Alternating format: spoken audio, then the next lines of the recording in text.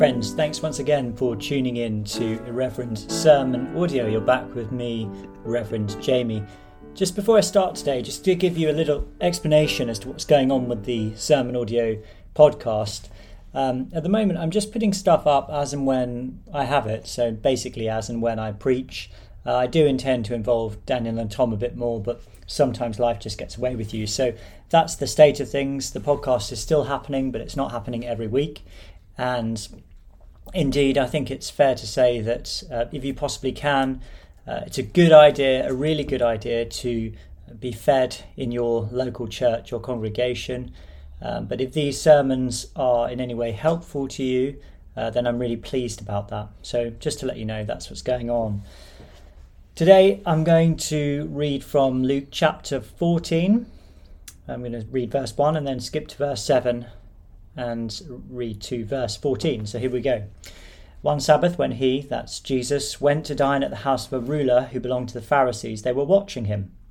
Now he told a parable to those who were invited, when he marked how they chose the places of honour, saying to them, when you are invited by anyone to a marriage feast, do not sit down in a place of honour, lest a more eminent man than you be invited by him.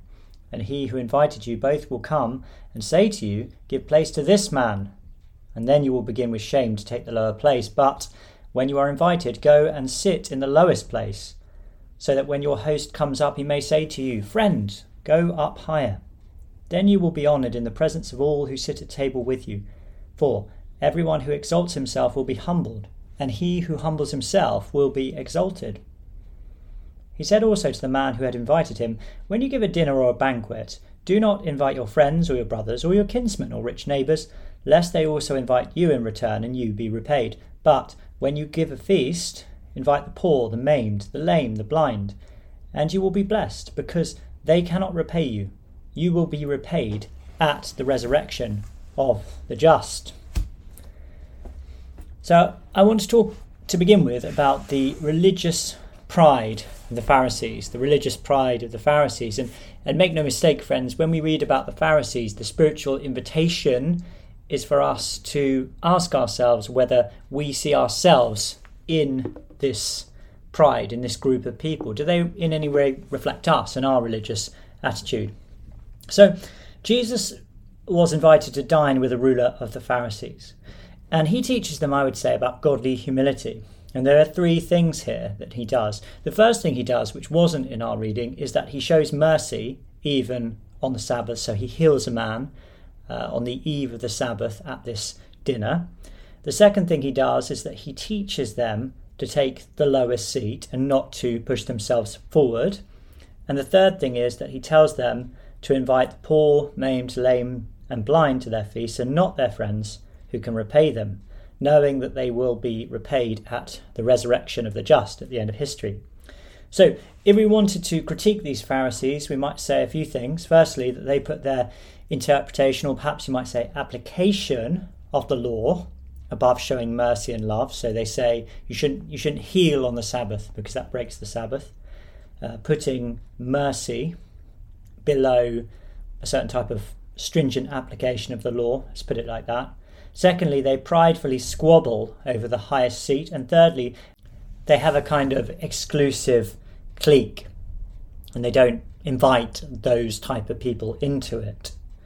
So let's skip to the second one of these, which is the heart of the passage on not taking the place of honour. The Pharisees were all squabbling with each other, trying to take the highest seat. And Jesus says, don't do this. Now, I think we can observe to begin with that this is really a manifestation of sinful human nature. We're all inclined to do this on some level, to try and take the highest place, to exalt ourselves above other people. And if you have access to young children, or indeed can remember being a young child, you'll have seen children behaving like this, arguing over toys, over privileges, over eminence, and so on. So why does Jesus say not to do it? Well, one of the reasons he gives is that you may misjudge your own eminence, your own position. You may think more highly of yourself than you ought because you are blinded by your own pride, and your ability to see yourself is limited. And then you'll be embarrassed because you will be demoted, or at least you run the possibility of being demoted.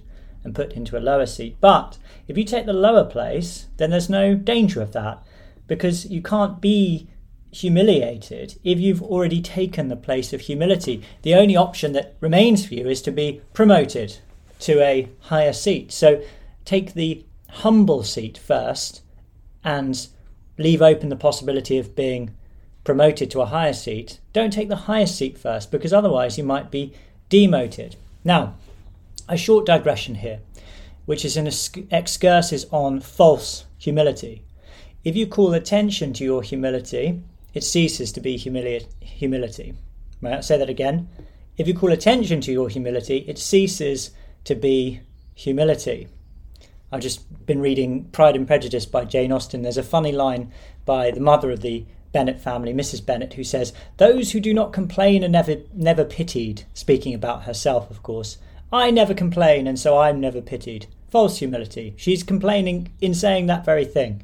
Or another example of this from literature, which I remember, is Uriah Heep from David Copperfield, Dickens' David Copperfield, who's always saying, "We are ever so humble. We're ever so humble people here. We're very poor. We don't have very much stuff. We are not in a position of social eminence. We're ever so humble." When, of course, anyone who knows the story realises that Uriah Heep is nothing of the sort. He's a scheming, dastardly scoundrel who's boasting about being humble. So don't call attention to your humility, because it ceases to be humility, and it's never particularly convincing to other people either. So anyway, this is a law of human interaction that Jesus is speaking about here. It's wisdom, godly wisdom, about how the world is, about how people are. But it is also a spiritual law, if you like. It's a law of God. So, for example, Proverbs 3:34, God opposes the proud, but gives grace to the humble. And that's repeated in the book of Hebrews.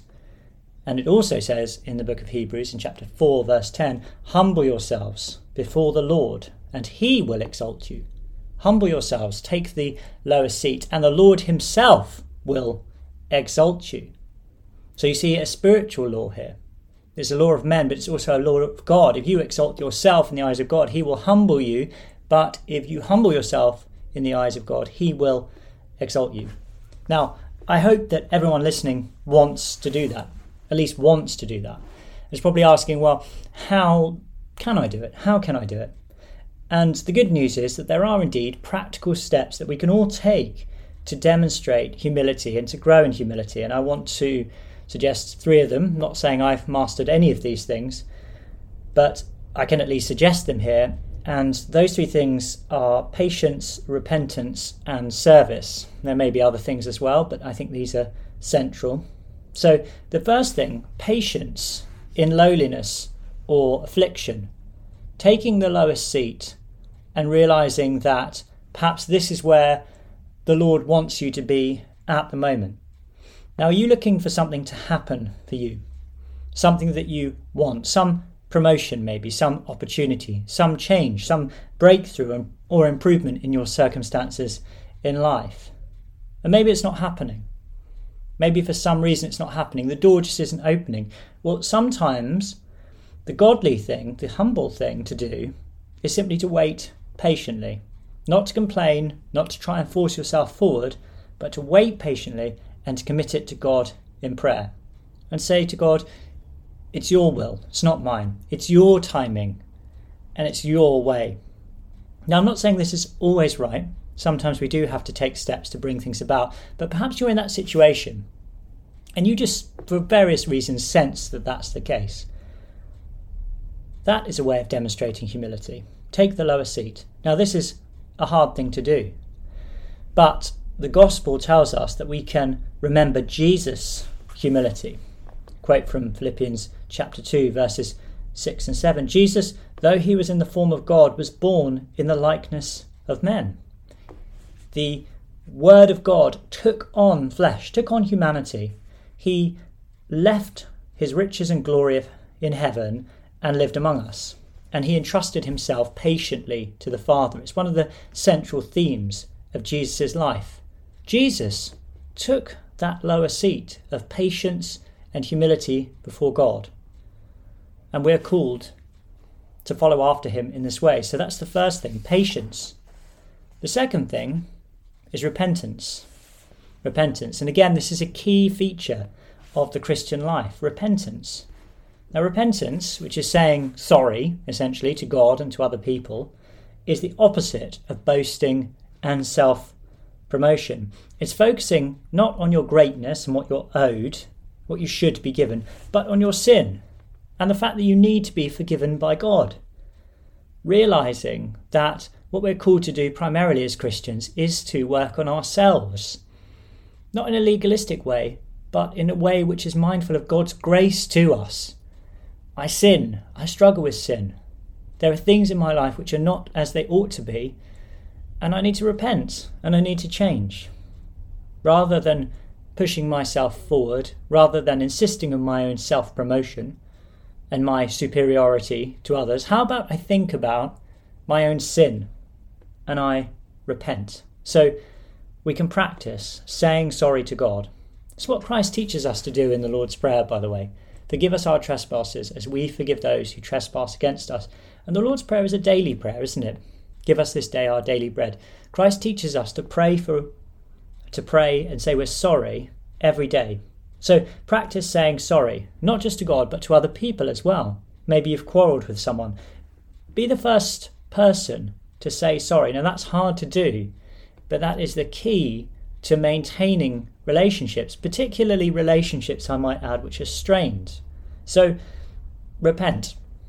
Repent often and regularly. Don't be over the top about it, but when there is an occasion to repent, repent. So be patient and repent. Take the lower place of repentance. And finally, service. Be a servant. Here I'll remind you of the words of Christ in this parable or story we've read. He said, when you give a feast, invite the poor, maimed, lame and blind. Not just your friends, but those kind of people. Why is this? Because they cannot repay you. Because they cannot repay you. They won't make you great in the eyes of the world. You won't be made great in the eyes of the world by associating with the poor and the marginalised and the lame and the people that society thinks are weirdos and freaks. They won't repay you. They've got nothing to repay you. They've got nothing to give you. They've got no money. They've got no prestige to give you. So humble yourself by associating with those people. Again, consider the example of our Lord Jesus, who, as it says in the book of Philippians, emptied himself, taking the form of a servant. Taking the form of a servant, he emptied himself, and being found in human form, he humbled himself and became obedient unto death, even death on a cross. So if you want to know what humility looks like humble service to those who cannot repay you. That's what humility looks like. And that, again, is the way of Christ and the way that we are called to walk after.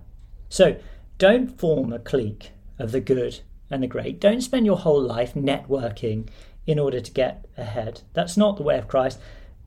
Go to the most broken, the scarred, the outcast, those with nothing, those who cannot repay you, and give your time.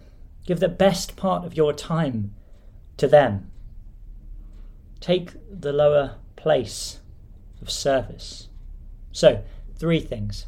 Patience, entrusting yourself to God, repentance before God and other people, and taking the place of service, not to the great and the good, but to the poor and those who cannot repay you.